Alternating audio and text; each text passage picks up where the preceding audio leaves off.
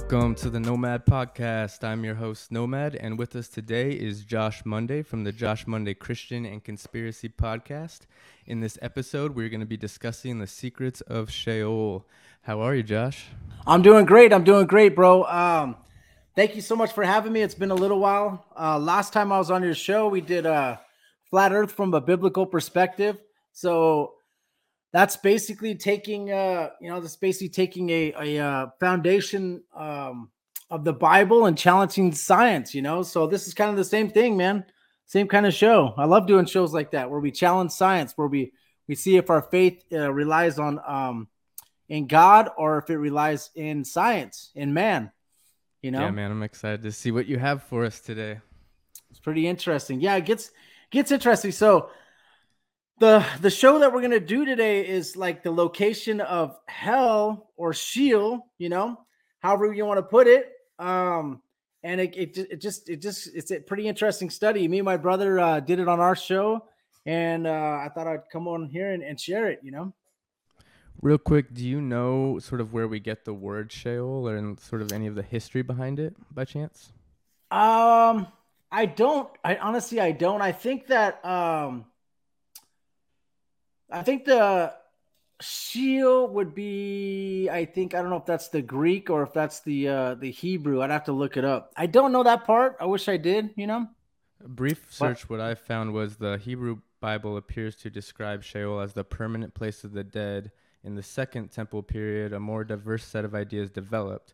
In some texts, Sheol is considered to be the home of both the righteous and the wicked, separated into respective compartments. In others, it was considered a place of punishment meant for the wicked, dead alone, and is equated with Gehenna in the Talmud. When the Hebrew scriptures were translated into Greek in ancient Alexandria around 200 BCE, the word Hades, the Greek underworld, was substituted for Sheol. So just some brief history there based on my perfect. That's perfect, man. Search, so yeah, mine is more the location of hell and not the history of hell. So I love that you had that. Thank you. And yeah, that's a good intro right there. So that people know. I'll get into that actually. What you just mentioned right there, where paradise is on one side and Sheol is on the other. There's Jesus actually talks about that. So we'll get into that. But first off, we need to understand that the deepest we have ever dug into the earth, ever, okay? The deepest hole by far is the one in Kola Peninsula in Russia near Murmansk, referred to as the Kola Well. It was drilled for research purposes beginning in 1970. After 5 years, the Kola had reached 7 kilometers, about 23,000 feet. Work continued until the project was abandoned in 1989. Because the drill became stuck in rock at a little over 12 kilometers. That is about 8 miles deep. That is a current record for the depth reached by humans. So that's the furthest that we've ever dug down. Okay, guys? So when you hear scientists tell you that the globe, all that has magma in there and that's what it's filled with and we know exactly what it is for sure. What I want to tell you guys is that is called a theory, okay? That's another theory, scientific theory. That is not proven fact because if we've never dug down there to see it, then how can we say that that's for sure a fact?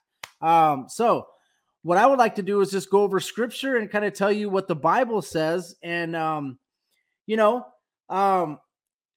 it just gets really interesting. Like, for example, we'll start out with Job 1:6, okay? Job 1:6, it says, now there was a day when the sons of God came to present themselves before the Lord, and Satan came also among them. And the Lord said unto Satan, whence comest thou? Then Satan answered the Lord and said, from going to and fro in the earth, and from walking up and down in it. And the Lord said unto Satan, hast thou considered my servant Job? So basically what he's going to start telling him, about Satan is going to be talking about tempting Job. So the interesting part is that he said in front of God, and the sons of God are also there, which is going to be the angels. He's in front of the Most High Lord, saying that he went to and fro in the earth and fro, going to and fro in the earth, okay, and from walking up and down in it. So if he's talking to God and he's in front of all the angels and Satan was there and he's talking to the Most High and he says, I'm going in the earth to and fro on it, right? God is going to say, no, you were not going in the earth, Satan. You were only going on the earth, right? He can't lie in front of God because God in the scriptures is obviously going to correct him. But no, there must be something important in the earth and also walking to and fro on it, okay? That's what I get out of that verse. So I think that is very interesting, okay? Yeah, and it says in that same verse and in the next chapter, it echoes the same sentiment, I believe, from what I recall. It's using both the word in and on, and if you look into it, those are very much different words. So it's intentional that they're saying in and yes. On. And then what you do is you get the newer translations, and it doesn't say that because science has taken the translation of the Bible and obscured it just a smidge, right? That's what they do. They will say just they won't say firmament anymore. They say expanse, or they don't say in the earth. You know, it's like, okay, so that what happens is we compromise for science because, you know, they think that the Bible would be making science look bad. Well, yeah, the Bible should be making science look bad because the word of God is true. You know, let God be truth and every man a liar, right? So we have that verse, which I thought is very interesting. Real quick on that also, this reminded me, another note I took when I was doing some research is the Old Testament word for the abode of the dead is Sheol. It is derived, as most scholars think, from a word meaning hollow. So there you go. Yes. I love Nomad because you know why I love Nomad? Because when I'm on his show, he researches, and then when I come on, he has stuff and I have stuff. I love it because what I do, iron sharpens iron. Back and yes, forth. Because I'm going to tell you guys, I've been hopping on shows, and I love everybody's show. That thank you for having me on. I'm not disrespecting anybody, but I think it's probably because some of the stuff I go over is just, you know, flat earth or all this stuff. Maybe it's for some people, they don't research it as much, but it's nice to have somebody back and forth instead of me information dumping. That's what I always do on shows. So, but I love everybody, and thank you guys for having me on. I'm not trying to say anything, but yeah, and I love this.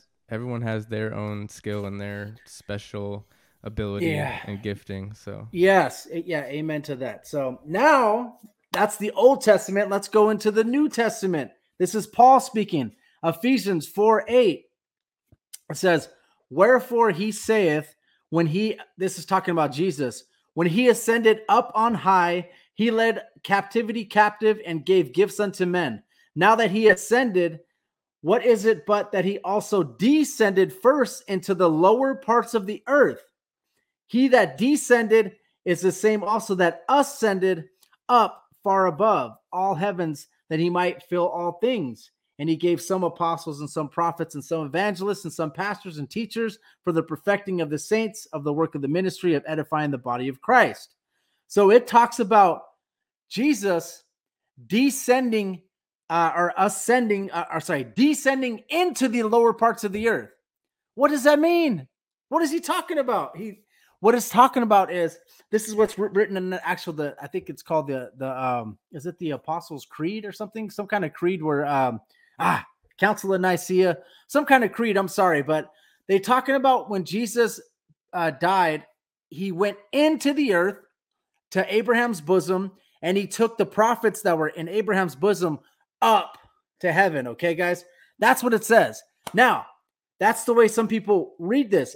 I see that it says he descended into the lower parts of the earth, and it talks about because what it is I'm going to get into a little bit later. Let me see, for Christ's effort. Let me see if I have because what it is there's Abraham's bosom on one side, which was paradise, and then there's a big valley in between, and on the other side is Sheol. That's where the wicked were. Okay, and when we go over, we're going to go over Jesus's verse that he had in Luke.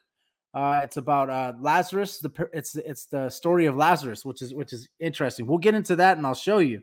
But it says the lower parts of the earth. What is he talking about? Right? It's like That's down. Descend means to go down.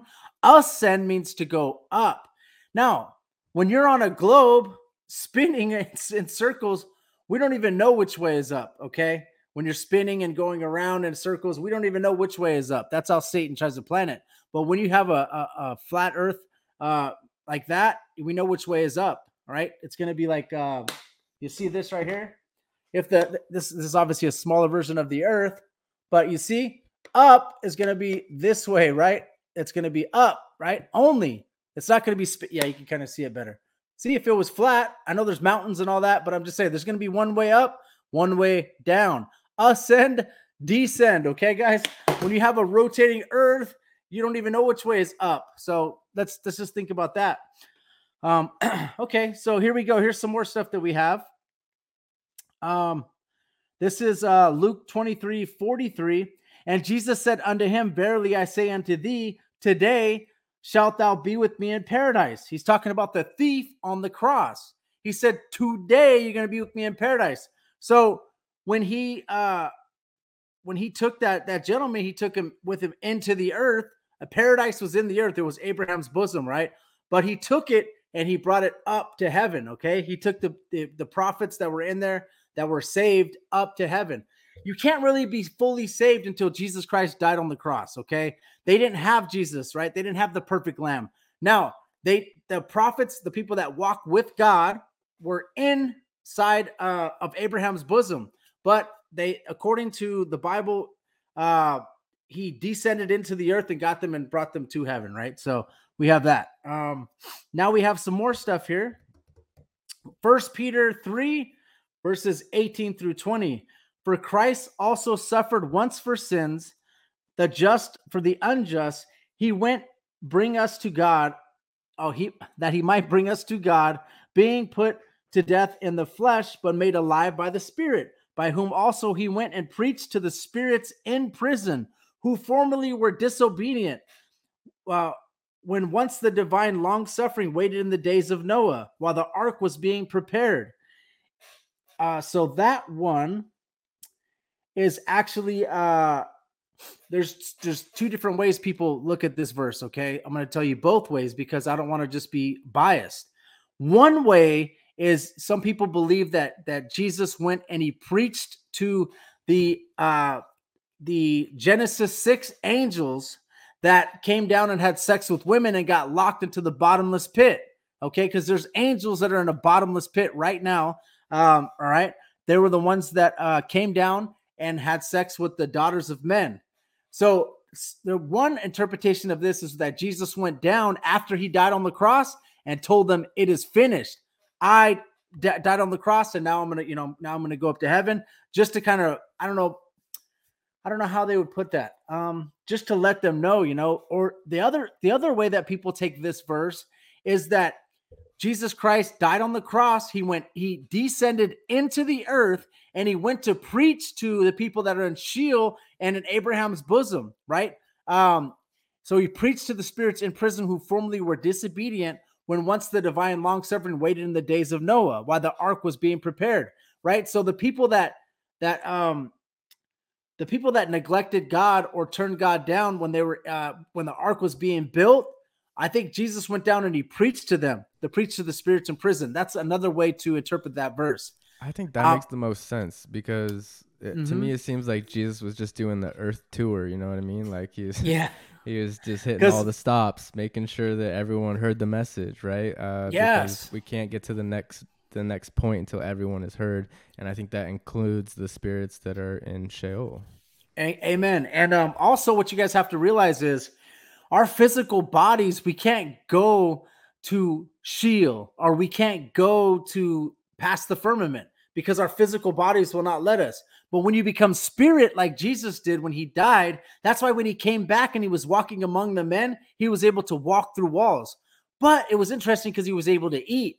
Now, if you look at Hebrews 13:2, or you look at the angels in like when they went to Sodom and Gomorrah, the angels were able to eat, So I think it's interesting. So Jesus was able to eat, break bread, but he was able to walk through walls. So when you're spirit, you can go into the earth And when you die, I believe that angels come and take you either up to heaven, right? Up. There's only one way up, okay, guys? It's not up or spinning in a circle and rotating, okay? But anyways, so I believe that the angels come and get you immediately because Paul says, absent from the body, present with the Lord. So you're absent from the body, you're going to be present with the Lord. So that's my belief. You know, some people have it different ways.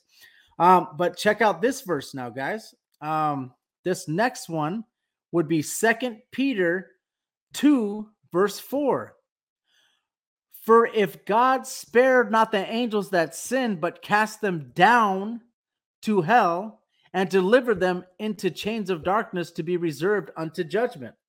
So he says that he's talking about I believe the angels that sinned in Genesis, either the angels that sinned in Genesis 6, or you could take it as there's talking about all the angels that sinned and came down with Satan. So I think maybe that it could be talking about the ones that sinned at Genesis 6. He cast them down. You know what? He has to be talking about the ones in Genesis 6 because he actually cast them down, delivered them into chains of darkness to be reserved into judgment. So they are actually locked in the bottomless pit. Now, where is the bottomless pit on a globe? Where is it? Guys, we have to take the Bible. He also says he cast them down to hell.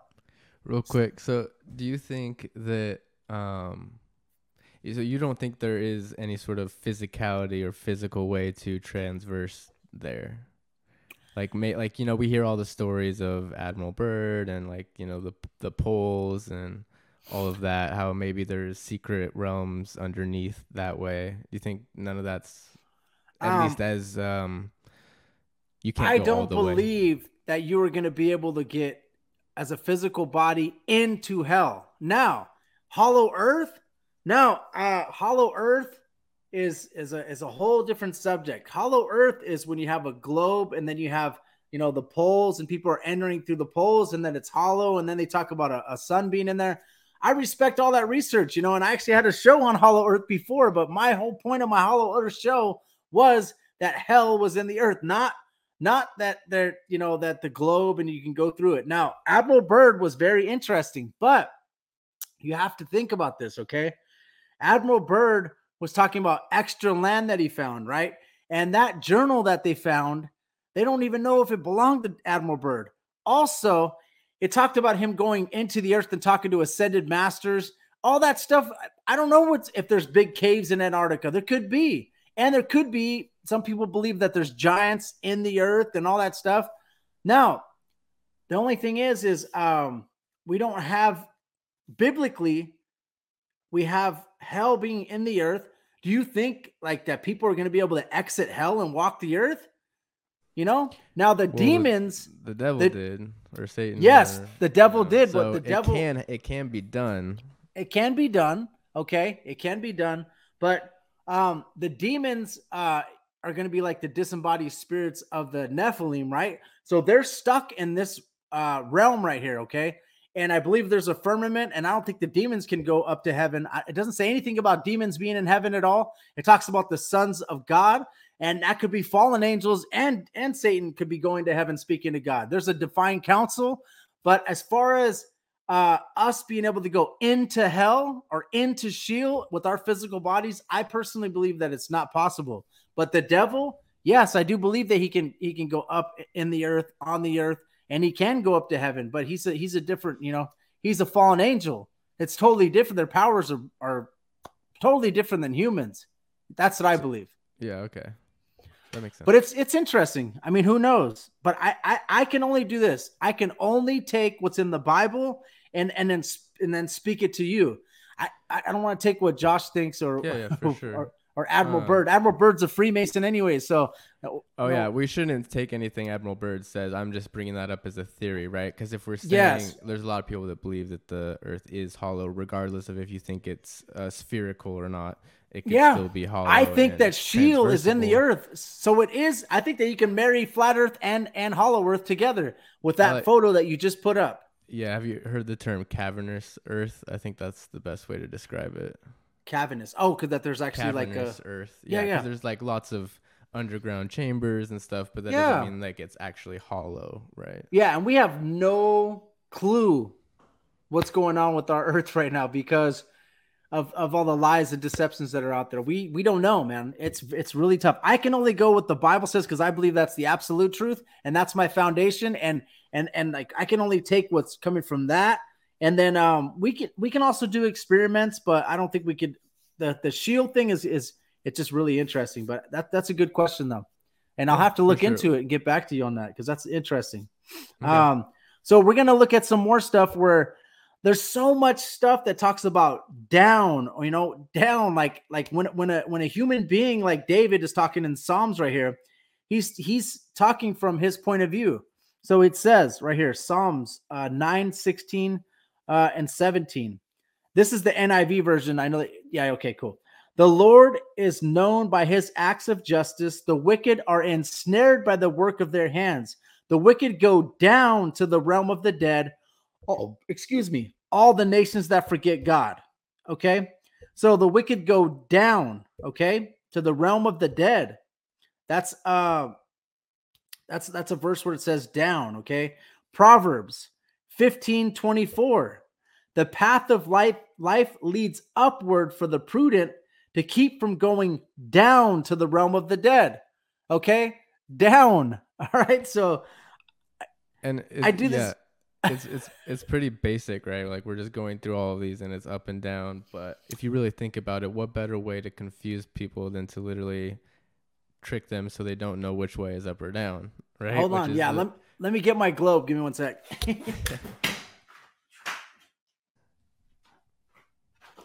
This is crap. This is my wife's favorite graven image. She loves this right here. I don't. So look.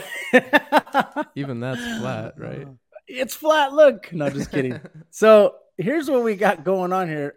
There we go. So it's rotating at 1,000 miles an hour, obviously. So like what we're talking about, like if Israel was right here and Elijah, he says it goes up to heaven. He's going to go up, but he's really going down, right? Or if he's down here, he's really going down, but it says he's going up, right? So it keeps on spinning. So he has to make sure that when he goes up to heaven, he's going up, right? If he's over here, right? Let me see. There we go. He's over here. He's going up. He's going there. He's going, see?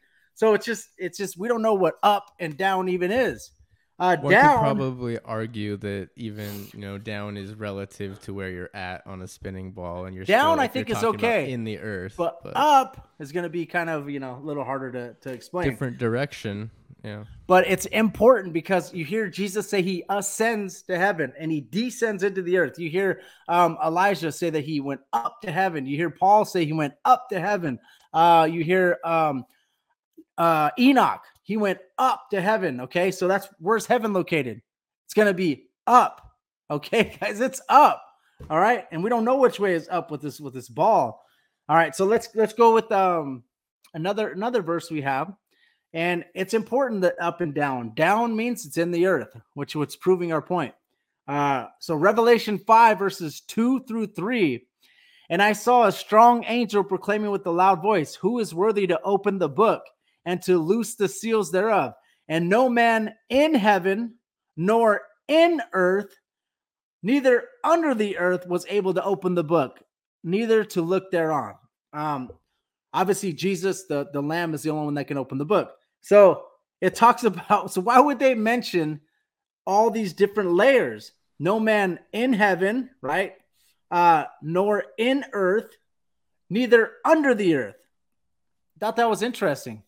Yeah, it's super interesting because, first of all, heaven it's saying in heaven, so that is like its own established place. But then the fact that they say under the earth as if that's somehow different. Yes, the language, and this is okay. So the Revelation is written by John, given to you by Jesus, and this is given to him by Jesus Christ. Like this is if you're a Christian, this is the word of God here, and you got to understand. It is a vision, right? It's a vision, yes. So it's a vision. You do want to have that lens on it, but yes, like you said, from Jesus. It's a vision, but this is like how could we put this?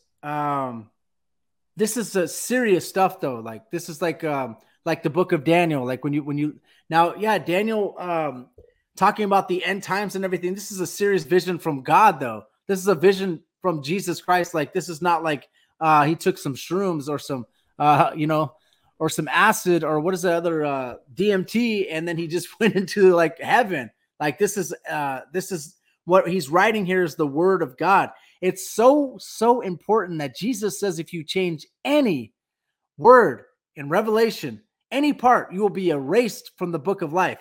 So this isn't just like a vision like, hey, like with the people on TV, the prophets on TV, on television. The Lord told me.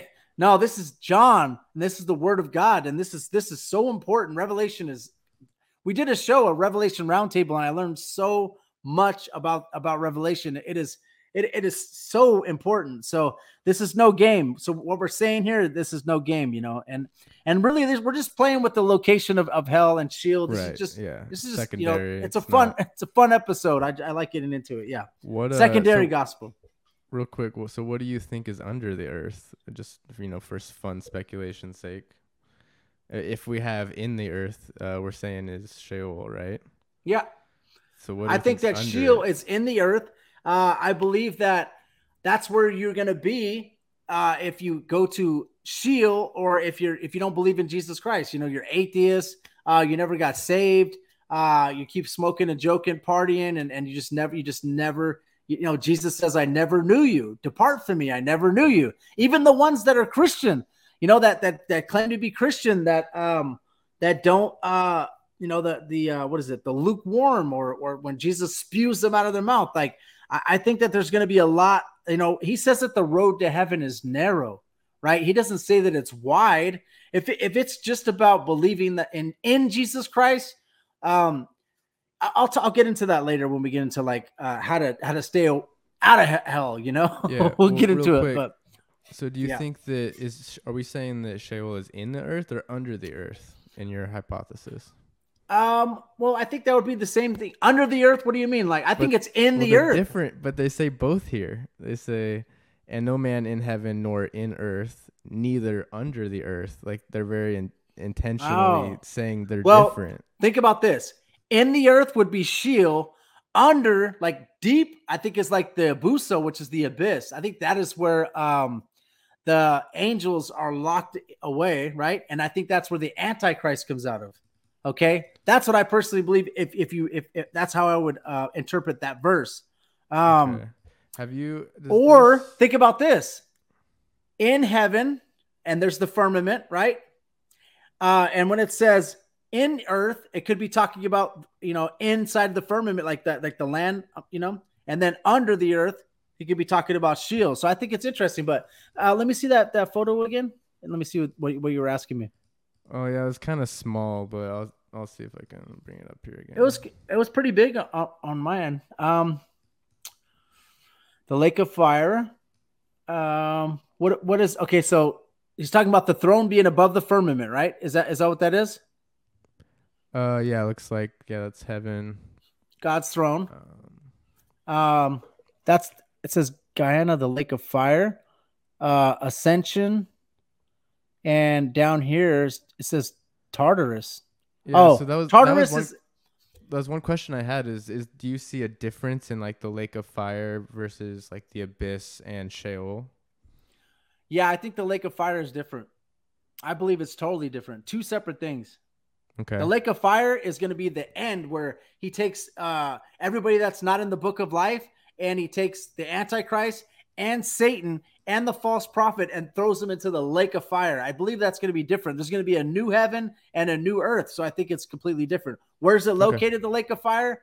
I don't know. But I don't believe that when you're in the earth, because of what when I read the story of Lazarus, I don't believe that when you're in the earth, you're in the lake of fire. I think it's just you have all five senses. You're able to taste, smell, touch, and everything.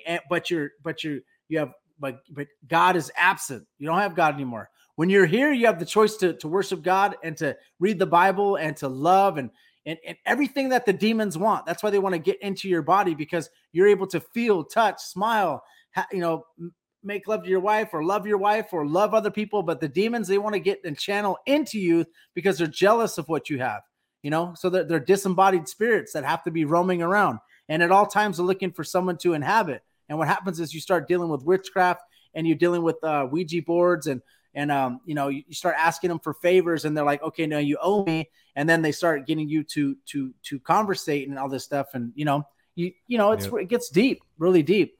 But yeah, that's what I believe, though. Very good questions. Okay, cool. Let me see. We just did No Man in Heaven. Okay, so Revelation 5 verses 12 through 13. It says, saying with a loud voice, worthy is the Lamb that was slain to receive power and riches and wisdom and strength and honor and glory and blessings, and every creature which is in heaven, on the earth, and under the earth, and such as are in the sea, and all that are in them, heard I saying, blessing and honor and glory and power be unto him that sitteth upon the throne and unto the Lamb forever and ever. So it says, which is in heaven, on the earth, and under the earth. So this is like, if you look at the Bible, I think this is all going to be in red, if I'm not mistaken. Let me see. I just want to make sure so I know. And this is Jesus talking, right? And Jesus obviously knows the geography and layout of the earth, right? Because in First Colossians, it talks about everything was created through him, by him, and for him, right? So he's going to know. So Revelation, I just want to make sure that I'm not misinterpreting this, because I'm not trying to have my name erased out of the book of life. You know what I mean? All right. So 5, and then we have 12. Oh, nope. Worthy is the Lamb that is slain is not in red. So I don't believe that is Jesus talking. That's going to be John. Okay, cool. Just making sure. All right. So we have that, and let's get into some more verses. And guys, this is all connecting to it being like in the earth, so it gets interesting. So that's why conjuring up spirits. Oh, yeah. So yeah. I don't know if I have some writing there. I'm not sure if that's true, though, so I'm not going to say it. So, all right. So here's some more stuff that we have about the underworld. Okay. The bottomless pit. Okay. Revelation 9:1. And the 5th angel sounded, and I saw a star fall from heaven onto the earth, and to him was given the key of the bottomless pit. And he opened the bottomless pit, and there arose a smoke out of the pit, as the smoke of a great furnace, and the sun and the air were darkened by reason of the smoke of the pit. And there came out of the smoke locusts upon the earth, and unto them was given power, as the scorpions of the earth have power. So there's going to be a bottomless pit in the earth, okay, that's going to open up here. Now, scientists aren't going to be able to explain this to you when all this happens. A lot of people believe that CERN is trying to do stuff like this. They have the CERN Hadron Collider. They're trying to break the veil. They're trying to communicate with the underworld. They're trying to communicate with demons, or try to communicate with fallen angels. A lot of that's, now I don't know, because I had an episode on it, and it gets really interesting, but it's talking about a bottomless pit. Okay, he's not talking about a bottomless pit in another dimension, and dimension's not even a word in Hebrew anyways. There's no word for dimension. Every time I ask people where's heaven and where's hell, they say, well, heaven is in another dimension, up, or in space. Where's hell? Oh, well, hell's in another dimension, like somewhere. They have no idea where it's at. What do you think a better term is if it is something that is outside of what we know as like physically accessible? I think the word dimension is cool, but I don't if it's not in Hebrew, and if Admiral Byrd and the stuff that you were speaking of is correct, where you could go into the earth, then that's not another dimension. That's in the earth, and that's something you can actually go into. Now, if we had the capabilities, the technology to drill through and get it down to hell, I think it would be a physical place. I don't think it's like another dimension in the earth. That's just personally what I believe. As far as God's throne, you got to think about this. The angels and there's a divine council. There's angels, there's disembodied spirits there talking to God. in the divine council. It's in Kings. So those angels and those disembodied spirits or whatever is up there, they're not allowed to be outside of space and time. They have to be in space and time. God is the only one that could be outside of space and time, because if they were outside of space and time, they would know exactly what God was going to do in the end times. They're not allowed to know that, but God is allowed to know that. God is allowed to read everything as a scroll, like the future, the past. He's omnipresent. He's all knowing, but the angels and the demons are not allowed to be outside of time with God. Okay, but where is that physical place where the divine council is being held, where there's a spirit saying, I will be that lying spirit, to God, and goes down and talks, has a lying spirit to the prophets. Think about that, guys. They can't be outside of space and time. If the devil was outside of space and time, able to see the forward, backwards, front, and back, then he would be like God. He's not God. He doesn't have that power. So what are they allowed to do? It gets interesting, but just think about that, guys. So we have a bottomless pit. It's called a bottomless pit. Where is a bottomless pit on this? Where is it at? There wouldn't be a bottomless pit. There's not bottomless. But when you have a flat earth, like I was talking about, and there's foundations, and then Sheol is in the earth, and then there's water, it's deep. I mean, who knows, man? Who knows what the Bible says? But we have to definitely start digging into the word, though, and studying this type of stuff, because we can't depend on scientists to tell us, because there's a bunch of theories out there. And I'm not saying that all science is bad. Anything that is testable, provable, repeatable, that's real science. I'm not saying anything bad about that. If that's what people want to do, that's cool, and it's awesome to study and find out. But if it's not testable, repeatable, you can't just take it as fact, okay? And they should never teach it as fact, because they're trying to teach you that theory of evolution. The Big Bang Theory is fact, and people are testing on it. They can lose their diploma on it because they're failing a class when it's all theory. You know what I mean? So it just gets interesting. Science is a tool in which a lot of people forgot how to use, but started to idolize. Yes, and they started to be off by 10 to the 100th power, and it's still okay. Like, are you serious? Like, it's interesting, but okay. So our next verse we have is Revelation 11:7. It says, "These have power to shut heaven, and it rain not in the days of their prophecy, and have power over waters to turn them to blood, and to smite the earth with all plagues as often as they will. And they shall have finished their testimony. The beast that ascendeth out of the bottomless pit shall make war against them, and shall overcome them and kill them." So it comes out of the bottomless pit. That's another bottomless pit one. And then I think Revelation 17:8, the beast that saw us was and is not shall ascend out of the bottomless pit and go into perdition, and that dwelt on the earth shall wonder, those names that were not written in the book of life from the foundation of the world, and they behold the beast that was and is not and yet is. So that's 3 verses on a bottomless pit. Where is the bottomless pit on a globe, guys? That's what I would like to know. Is it like down into space and it's down? I mean, we don't know. It's interesting. Your point being that the hole would go through the other side. Yeah. On a sphere. Yeah. It wouldn't be. I don't know. It's just where is the stuff that on this on the globe that they explain? And if it is a globe and I'm wrong, I don't know, man. Just when I just try to take the Bible and I try to just teach out of that, and I take the Genesis not as a allegory. I take it as God speaking to Moses and Moses writing it down. So. Okay, so we have when people say that potentially the bottomless pit is a black hole or something like that. That's where some people feel that hell is. Some people will say that hell is in a bottomless pit, and I'm sorry, not the bottomless pit. Some people will say that hell is in a black hole, and that heaven is in another dimension, in the stars.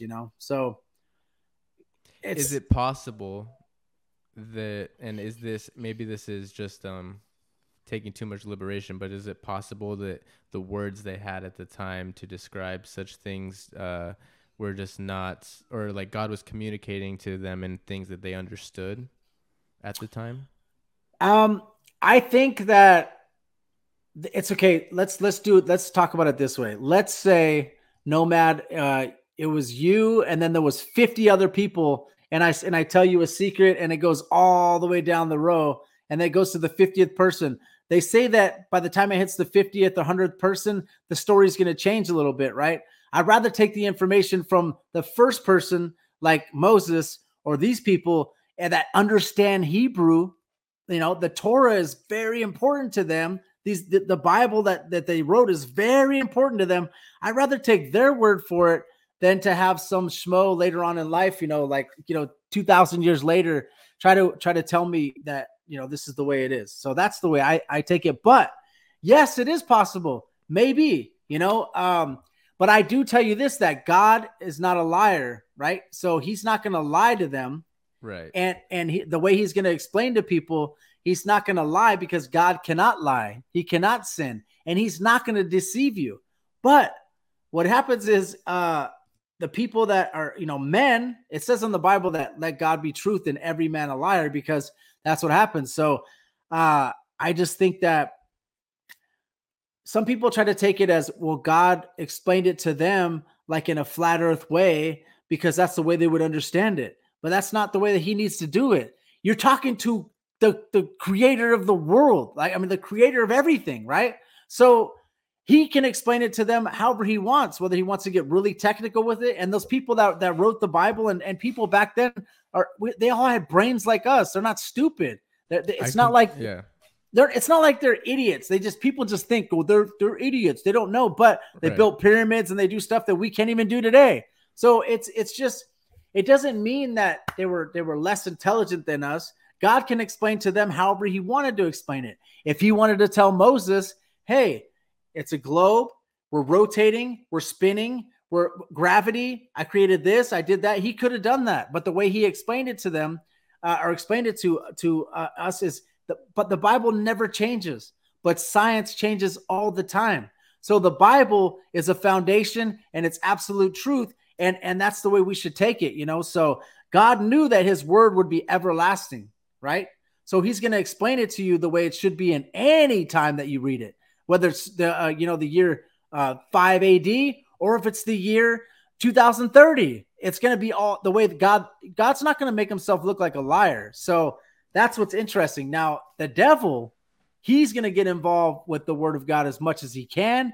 And he's going to get involved in doctrines, and he's going to get involved in religion, and he's going to get involved in scripture, and he's going to mix Freemasonry with this and Gnosticism and this, and everything's going to be mixed up. So by the time you get to a church, you might have a Baptist pastor up there that's a Freemason, and he's a pastor, and he's trying to explain the Bible to you, and he's got a little bit of 80% truth and 20% lie, So there's a lot of religion out there, and that's just the way that I would explain it. I don't want to get too much on a tangent or getting off on. No, that's great. I completely agree too. I think that's a point that's often brought up, right? And yes, I think we oftentimes try to overcomplicate things and look for, like you said, we rely too much on the most recent interpretation, the most recent version of the story, when we should be getting as close to the source as possible. Yes. I agree with that. And then don't rely on your pastor to control your salvation. Don't rely on your wife or anybody, because it's between you and God only.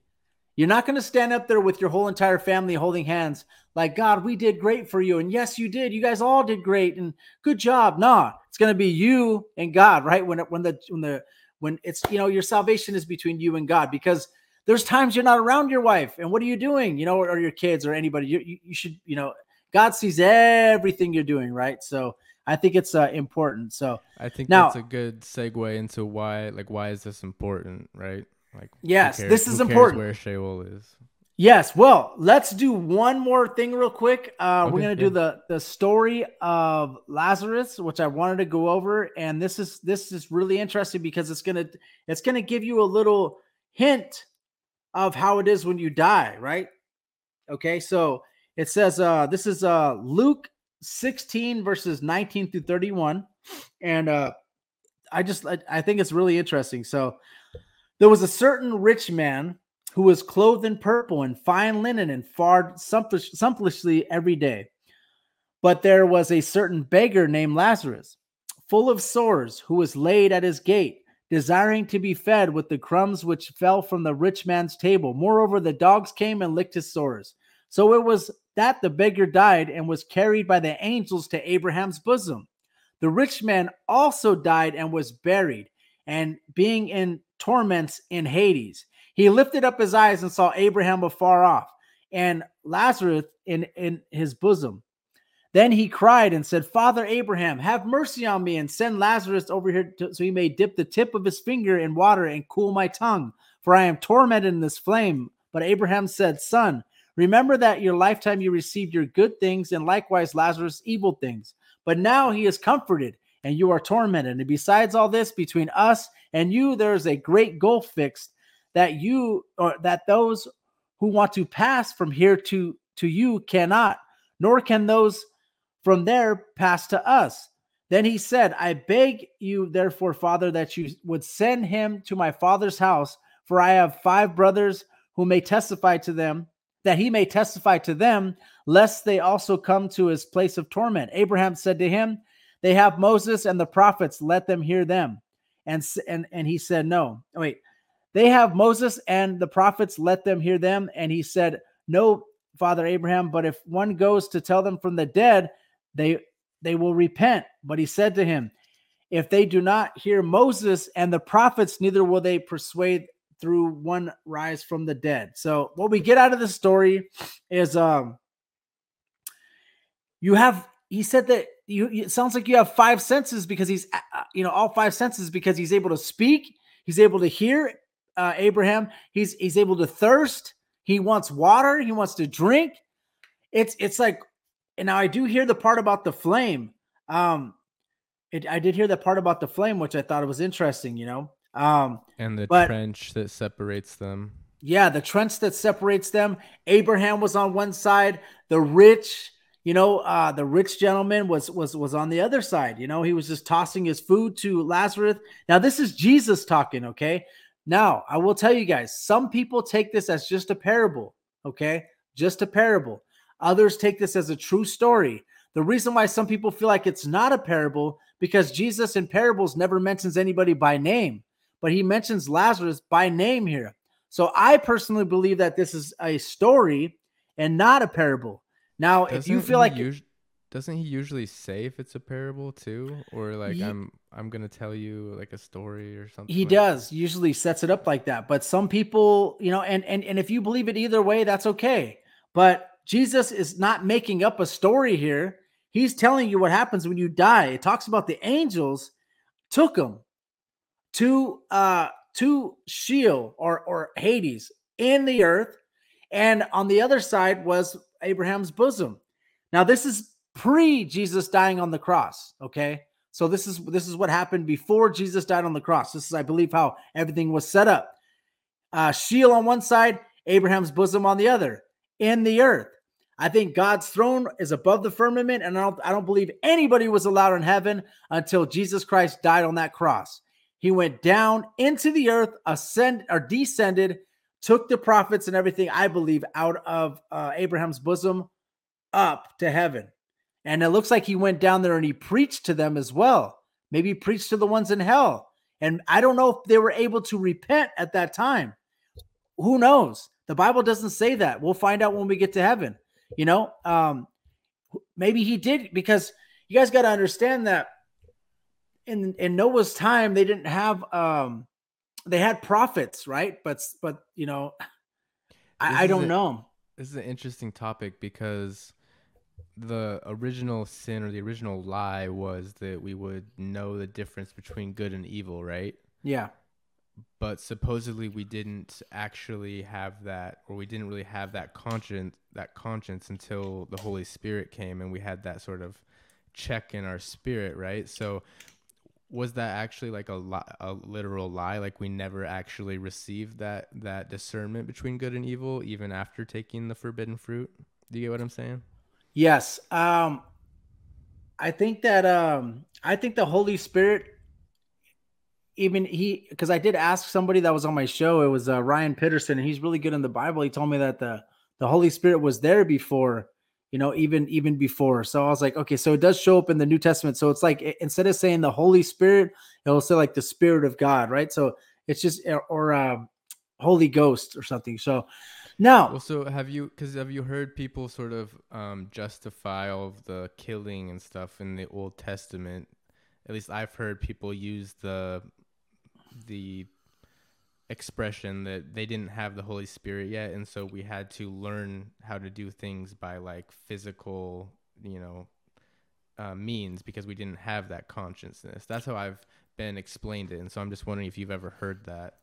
Well, if you think about it, if you know the difference between good and evil, that right there tells you that now whether you're doing something wrong. Now, Eve and Adam, what they do, they cover themselves up.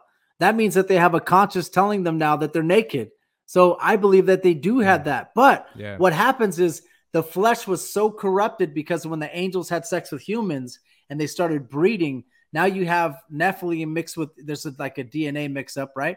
And a lot of the killings happen because God would send, Joshua, for example, in to kill this tribe of men, women, and children, right? Like, what? Why would God do that? Well, because they said that they were part Nephilim, or they had they had the DNA. So if you read the book of Enoch, it talks about the disembodied spirits, or say the fallen angels sent Enoch to go talk to God and ask, well, hey, can our offspring please, can they be able to repent, and God didn't let that happen, because they were not, they were earthborn. They were not born. It was kind of different, it's hard to explain. They're like fallen, right? They weren't born from God, right? Because they're sons of God, went to the daughter of men. They were born from something different. So it just gets interesting. They could have potentially been like homunculus, like modern day AI almost, right? So they don't have that spark from God. So therefore they weren't made that way. So they can't, right? It's different. It's like if we were to start, which you can see potentially happening soon, right? If we start making our own creatures, that's essentially what you could have, right? They're not God ordained. They weren't part of God's perfect plan. Therefore, they're not. It's not that he's not having grace. It's just they're not part of the system. They weren't designed with that spark, right? Yes, and also you got to think about it. AI would be like, it's just what a demon needs is just a channel for. So I think that you can start connecting AI to maybe them being demons, right? Yeah. It's like an interchangeable word. Like this gentleman came on my show and said it's interchangeable, like for Legion with AI, so you have like the Aladdin. It's something that it's 32 years old. Larry Fink from BlackRock has this AI that he asks what to do in the stock market and what to do with assets. And I guess it controls about $21 trillion in assets. Think about that. It's like you're asking, I would say you're asking like a demon what to do, and it's telling you, and we're relying on that. So it becomes worshipped, right? Because it says you could choose one, in the Bible, one master, either God or Mana. Mana means the god of money, not just money, but the god of money. And that's the way people, when they start worshiping money like that, it gets interesting, bro. And yeah, what you brought up is a good point. Yeah, and like Baal and Moloch, right? Their symbol was like always the bull. And that's the whole symbol for the stock market and pretty much all of Western civilization wealth. So it's crazy, bro. So yeah, literally a bronze statue of a giant bull right outside in like town square in like the biggest city, in the world or whatever. Yeah, and dude, there's I saw some crazy stuff, but anyways, it'll be off subject. But okay, so all right, so we got some more stuff. We'll get back to the Bible. So we have this is some more interesting stuff. Philippians 2 verses 9 through 11. It says, "Wherefore God hath highly exalted him and given him a name which is above every name, that the name of Jesus every knee should bow of things in heaven, things in earth, and things under the earth, and that every tongue shall confess that Jesus Christ is Lord, to the glory of God the Father." So it's talking again about under the earth. So every knee will bow. It's covering all bases, okay? It's, one thing you're not seeing here is that every knee will bow in Saturn and all these different planets and different galaxies. Every knee will bow because there's different people out there. No, all it's covering the basis that it needs to cover, the true things it needs to cover in heaven, on earth, and in the earth. That's the only place that life exists. If not, Jesus Christ would say, obviously, other galaxies, other planets, or whatever. He's covering all bases. Every knee will bow. Every knee will bow. So I think it's, again, I just like to point out other topics, right, or other point of views. And that's okay. You could argue that, there's other systems that God has going on that we just aren't supposed to know about, right? Mm-hmm. But you could, and it's good. It's good to do that. And if there's other things out there, it's good, because if I might be one-sided, it's so literal in the Bible that maybe I'm not, and I'm open to whatever, Well, yeah, and you shouldn't ever use any of those thoughts as direct ways to live your life. But I think it's good to have just open thoughts and conversations so that God can lead you to the truth. And when other people question you, you can have an answer, right? Yes. Amen to that. So, okay, so we got 2 Philippians, then we'll go to, this is some more down. Okay. I know we just keep on hitting down, but it's just how it goes. Psalms 55:15, let death seize them. Let them go down alive into hell, for wickedness is in their dwellings and among them. So it says hell is down.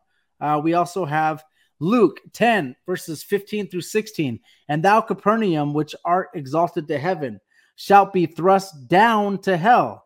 He that heareth you heareth me. He that despiseth you despiseth me. He that despiseth me despiseth him that sent me. So that's Jesus talking, saying that you shall be thrust down to hell. So this is just all location of hell. Okay, guys? So Jesus is saying down, all these different prophets, David, everybody's saying down to hell. So that means that, to me, heaven is down.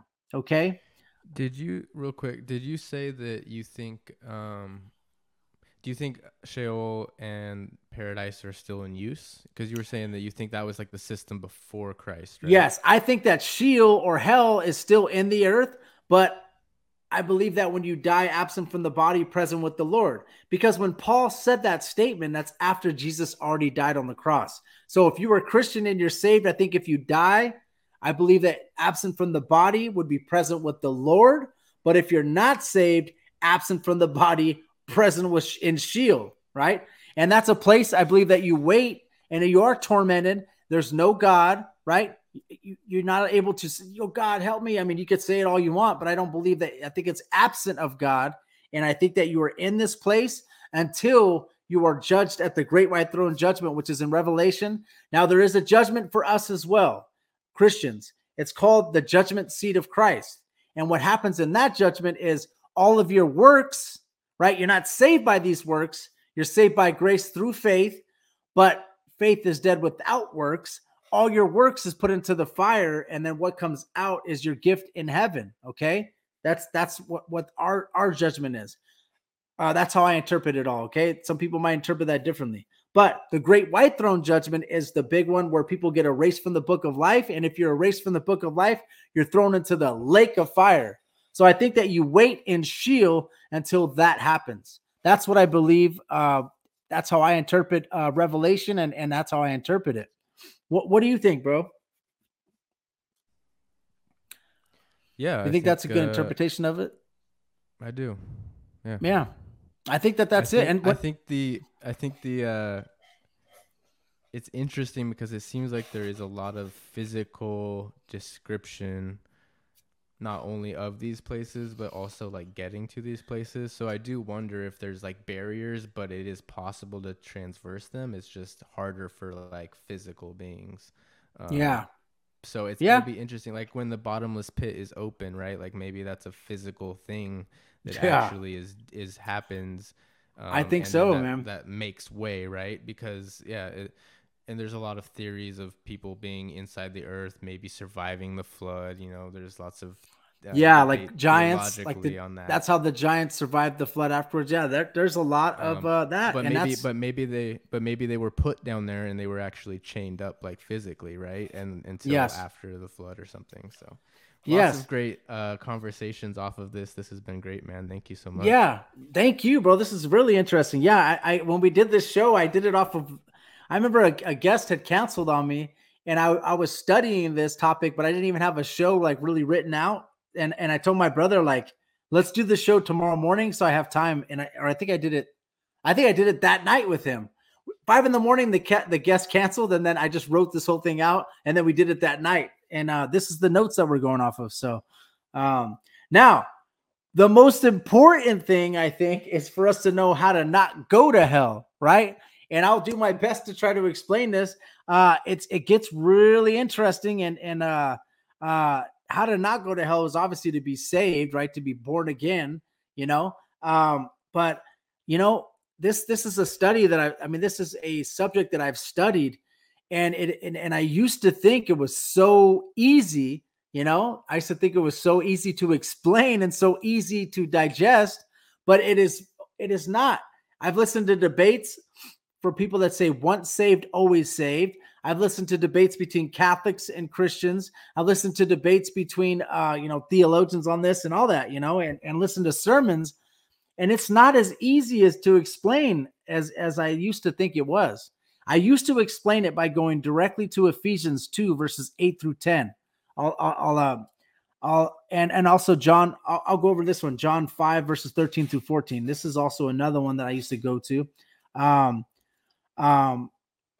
These things I have written unto you that believeth on the name of the Son of God, that ye may know that ye have eternal life, and that ye may believe on the name of the Son of God. And this is the confidence that we have in him, that if we ask anything according to his will, he heareth us. Okay, so John 3:16 is obviously another one. I'm going to pull that one up. I know it off the top of my head, but I don't want to butcher it. John 3:16. I have it written here. Okay, there we go. So John 3:16. Here we go. So we will go from John. We'll probably go John 3:11. It says, "Very verily I say unto thee, we speak that we do know, and testify that we have seen, and ye receive not our witness. If I told you earthly things and ye not believe, or ye believe not, how shall ye believe if I tell you of heavenly things? And no man hath ascended up to heaven, but he that cometh down from heaven, even the Son of Man which is in heaven. And as Moses lifted up the serpent in the wilderness, even so must the Son of Man be lifted up, that whoever believeth in him should not perish, but have eternal life. For God so loved the world that he gave his only begotten Son, that whoever believeth in him should not perish, but have everlasting life. For God sent his Son, not his Son into the world to condemn the world, but that the world might be saved." Okay, so that's believing, and Jesus Christ will give you eternal life. Okay, what was that part? It said, "No one from heaven." What verse did you start at? I started at John 3:11, and I think you were talking about, "And no man hath ascended up to heaven, but he that come down from heaven, even the Son of Man which is in heaven." So is that saying that nobody goes to heaven unless they've already been to heaven? No man hath ascended up to heaven, but this is when Jesus was still on the earth. You got to understand. He's talking to Nicodemus. Okay. So he's saying at this time, no man has been to heaven, which nobody has, because Jesus is on the earth at this time. Okay. That's how I interpret it. Okay. He's saying that no man hath ascended up to heaven, but he that came down from heaven, even the Son of Man, which is in heaven. Okay. So, yeah, that's how I interpret it, but I think that's interesting what you're asking there. Wait, how do you interpret it? Well, when I just read that, it sounds like it's saying no man has gone to heaven that hasn't already come down from heaven. Like, in other words, but he that came down from heaven. So, but it doesn't say, but they that came down from, or no man. Yeah, it just says, but no he man. that, yeah. And no man hath ascended up to heaven, but he that came down from heaven, which is Jesus Christ, I believe. It's like God coming down to from heaven, even the Son of the Man, which is in heaven. As it's just interesting that the wording there. We could try New King James to see how, if it's a little easier. It says, no one has ascended to heaven but he who came down from heaven. That is, see, this one says, no one has ascended to heaven but he who came down from heaven. So that's talking about no one has ascended to heaven, like none of us, no spirit, nobody, but he that who came down from heaven. I think it's talking about it says that is the Son of Man who is in heaven. So it's talking about no one has came down, no one's been in heaven, right? No man, but Jesus came down from heaven, right? It says, but he who came down from heaven. So that's what I'm taking that as.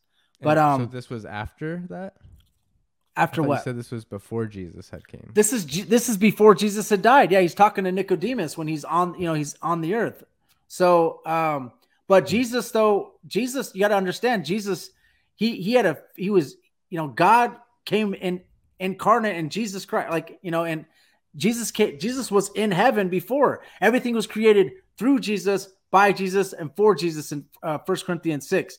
If you think of in the beginning, Elohim created the heaven and the earth. Elohim is plural. So that's going to be, I take it as God, the Father, Jesus, the Son, and the Holy Spirit. Talks about the Holy Spirit going over, through the waters. It says that Jesus, in John 1:1, it says that Jesus is the Word, was God, is God. It also talks about the Word becoming flesh, right? So I think that's what it's talking about. So Jesus was up in heaven with God the Father. And when he's talking about saying us, let us make man in our image, I think he's talking to Jesus, right? When he says, in the Tower of Babel, he says, let us go down. He's talking to God the Father is talking, I think, to Jesus or the Holy Spirit. So that's the way I interpret that. So Jesus was up in heaven and he came down and he got to live life as a human to find out how it is to be tempted.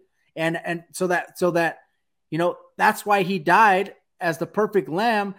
I think that God wanted to find out how it was to be tempted and how we feel, so that he gave us the grace and we can feel that mercy, that's how I believe. So he felt how it is to be tempted by the devil at the worst point that you could be at. 40 days, 40 nights, no eating. He's fasting. He's at the very tiredest, craziest point. Now, if you notice, when you sin, what happens is it's easiest to sin when you're at night and you're tired and you're beaten down and you're broken.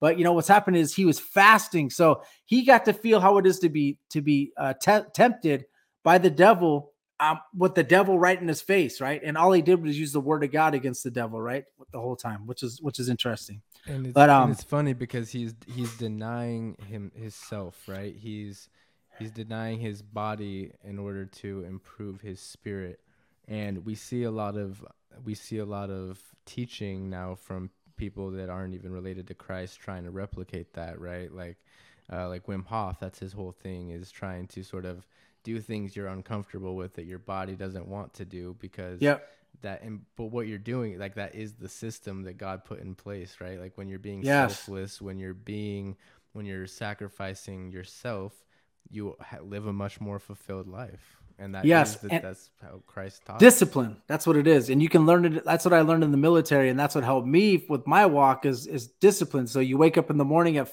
4:30 and you work out, even though your flesh wants to continue sleeping, but your spirit, you go work out. You listen to sermons, you're with God, and you're praying and all that while you're working out. So that's what I personally do. But yeah, that's awesome. But back to the scriptures, I used to use Ephesians 2 verses 8 through 10 all the time.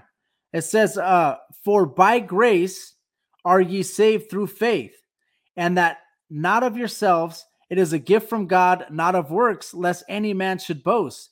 For we are his workmanship, created in Christ Jesus unto good works, which God hath before ordained that we should walk within them. So For by grace we are saved through faith.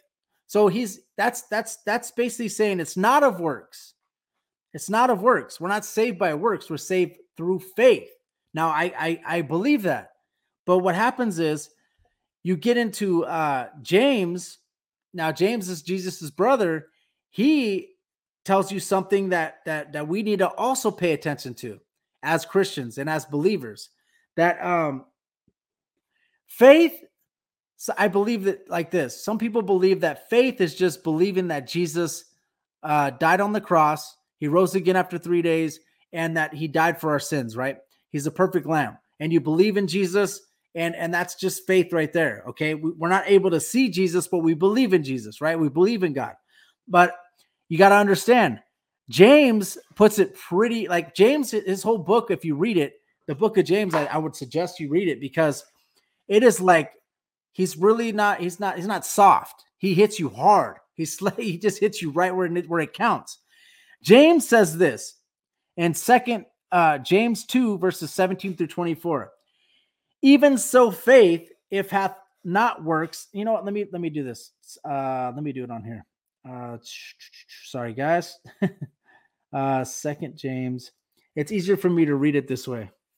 Here we go. It says, what does it profit, my brethren, if someone says he has faith, but does not have works? Can faith save him? If a brother or sister is naked and destitute of daily food, and one of you says to them, depart in peace, be warmed and filled, do you not give them the things which are needed for the body? What does it profit? Thus also faith by itself, if it does not have works, is dead. But someone will say, you have faith and I have works. Show me your faith without your works, and I will show you your faith by my work. I'll show you my faith by my works. You believe that there is one God, you do well. Even the demons believe and tremble. But do what you want. But do you want to know, O foolish man, that faith without works is dead? Was not Abraham our father justified by works when he offered Isaac his son on the altar? Do you see that faith was working together with his works, and by works faith was made perfect, and the scripture was fulfilled, which says Abraham believed God and was accounted to him for righteousness. So you see, it says, you see then that a man is justified by works and not by faith only. So James is saying that. I think we have to take the whole scripture, right? And not just take one verse and just base a doctrine upon that. So James is saying that faith without works is dead. I don't think that he's saying here that you have to do works to be saved. But I think that he's saying is it's a package deal, that works is a byproduct of faith. And I don't think you have true faith unless you're doing works and you're being a follower of Christ, not just a believer in Christ. Does that make sense? Yeah, the way I see it is that if you have true faith, the works naturally just kind of flow out of you, right? Like when you're really in sync with God, you change, you start doing things in a different way. And so I think his point is like, hey, if you're saying you have faith, but you're literally not living your life any different, then maybe you want to make sure you actually have faith, because you might not believe as much as you think. Yes. Yeah. And if you are taking advantage of the grace by faith doctrine, I don't think that's good. You know, we're like, I'm just going to keep smoking and joking and doing whatever I want to do. I think you have to repent, and repent is like a military term. In the Army, we do something called about face. And what that is it's a 180, you know, it's like, that's what I believe repenting is you're sinning. You turn away from your sin. That's what repenting is. You ask God for forgiveness, but you don't just continue doing the same thing, even though God will forgive you because he does give you grace. But repent, you know, true repentance is interesting. So, all right. So we have here Revelation 21 verses 6 through 8. It says, and he said to me, it is done. I am the Alpha and the Omega, the beginning and the end. I will give of the foundation of the water of life freely to him who thirsts. He who overcomes shall inherit all things, and I will be his God, and he shall be my son. But the cowardly, unbelieving, abominable, murderers, sexual immoral, sorcerers, idolaters, and all liars shall have their part in the lake which burns with fire and brimstone, which is the second death. So that's what it says right here, man. So this is something I take where I'm like, now he did add unbelieving, right? Abominable, murderers, sexual immoral. Now, those are all the people that are going to end up in the lake. So, which is the second death. I think it's interesting, man. I just think that were any of these people believers, you know, like the once saved, always saved thing, were some of these people that turned into sorcerers, idolaters, or liars, or murderers, or, you know, were they once believers and then they did this and now they're not saved? That's what's kind of interesting. It doesn't specifically say that, you know, where these people are the cowardly, the murderers, the people that Jesus is referring to here, or the people that Jesus says, depart from me, I never knew you. Those people were talking about, I prophesied in your name. I cast out demons in your name. Were those people that were once saved and now they're not? You see what I mean? It gets really interesting. I personally think it's just, he's sort of saying like, that is the lifestyle that sort of is prominent when you aren't truly believing, when you aren't following Christ. And so the way I see it is that essentially he's saying, if that's the way that you're living, you might want to check yourself again, because you might not actually be believing, right? Yes. I think that you can still believe in Christ, follow him, have the intention, and still come up short, right? I think we all do. We all so I think fall short, yes. I think if your intent is, there's other verses, I don't have them off the top of my head, where it talks about your intent. Your heart.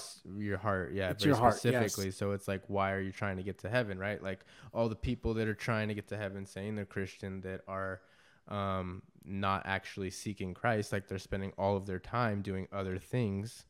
Well, they're probably not truly believing.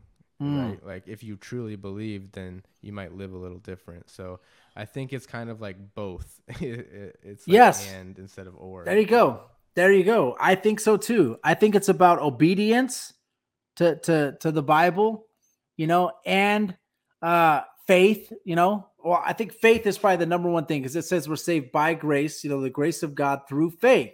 But you got to understand what faith is. You got to break that word down. You got to like study that, because we want to cover all bases. It's our salvation here, okay? It's vastly important. We're talking about eternity. If there was like a long rope that was an eternal rope, like our life would probably be this much of the rope, but the eternity is so long. So we need to make sure we cover all bases. So we need to read the whole entire Bible and find out exactly what we need to do to get to heaven.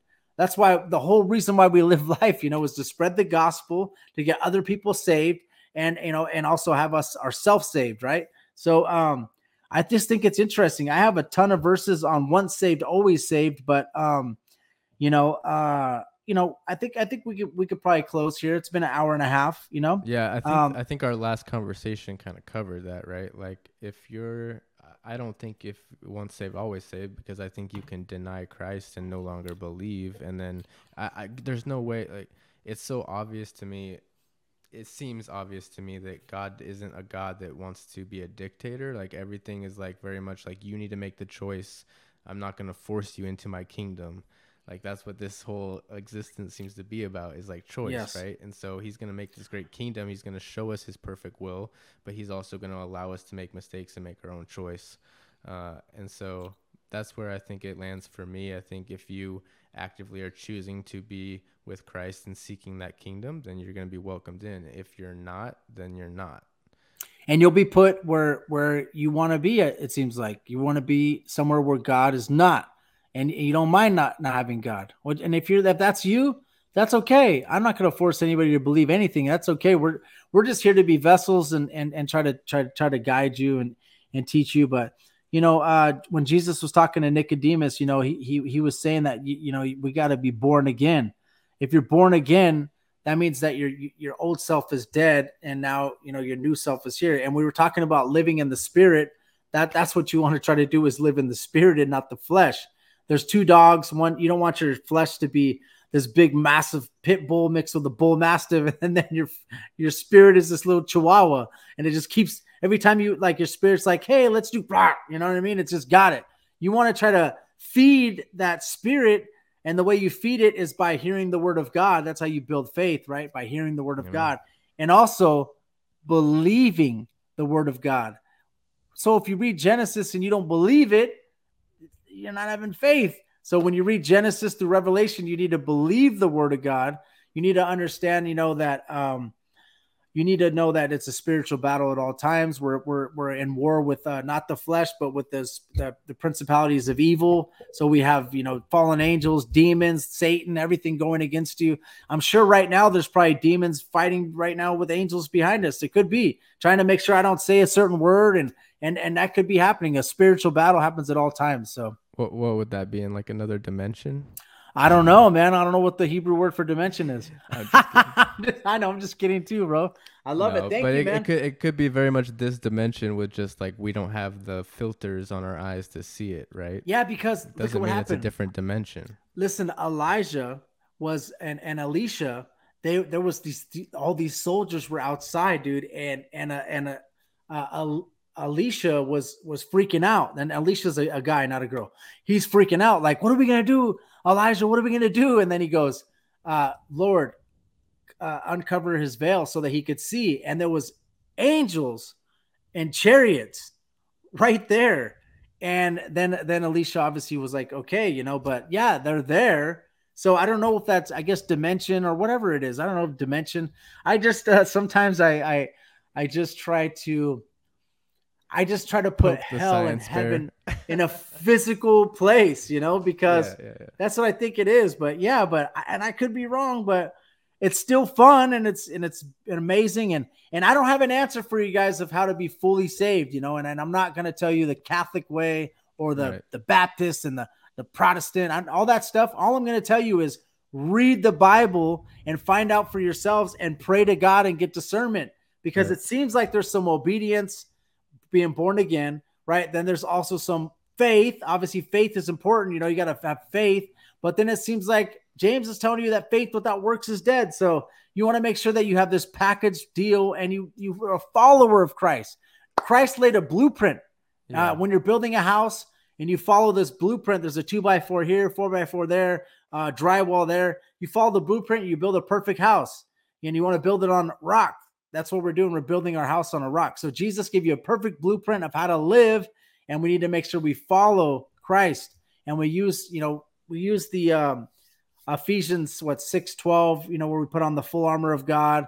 We use the word of God as our offense. We use prayer as our offense. We use, the salvation, the truth, the belt of righteousness. That we need to make sure we put all that on, because we're fighting against principalities of evil, and there's a lot of deceit and deceptions out there, guys. And I appreciate anybody that's listening right now, and checking out the show. Nomad has a really good podcast, guys. And I think he has a good lineup of some guests. So make sure you continue listening. And if you want to check out my show, it's Josh Monday Christian and Conspiracy Podcast Show. And our YouTube is Josh Monday Music and Podcast. We just hit over 1,000 subscribers. So we're like super excited. And, nice. We just put out a show every single week, and I've been on a lot of different shows lately, and we just like Nomad, he knows, like, you wake up early, you just do all this research, and we're trying to do our best to provide you guys with good scripture and conspiracies. Yeah, and you do a great job. You and your brother have great banter, and always love your shows and look forward to them. Thank you for listening, bro. I see you in the chats, and I listen to all your shows already too, man. I'm the same way. I listen to all your stuff. You have great guests, man. Oh, much appreciated. Well, thank you everyone for joining us in this conversation. Please comment to us. We love to keep the conversation going. You can join my Patreon, patreon.com/nomad, or find me at nomad.art. Love to talk with you guys more. But otherwise, we will see you all in the next one.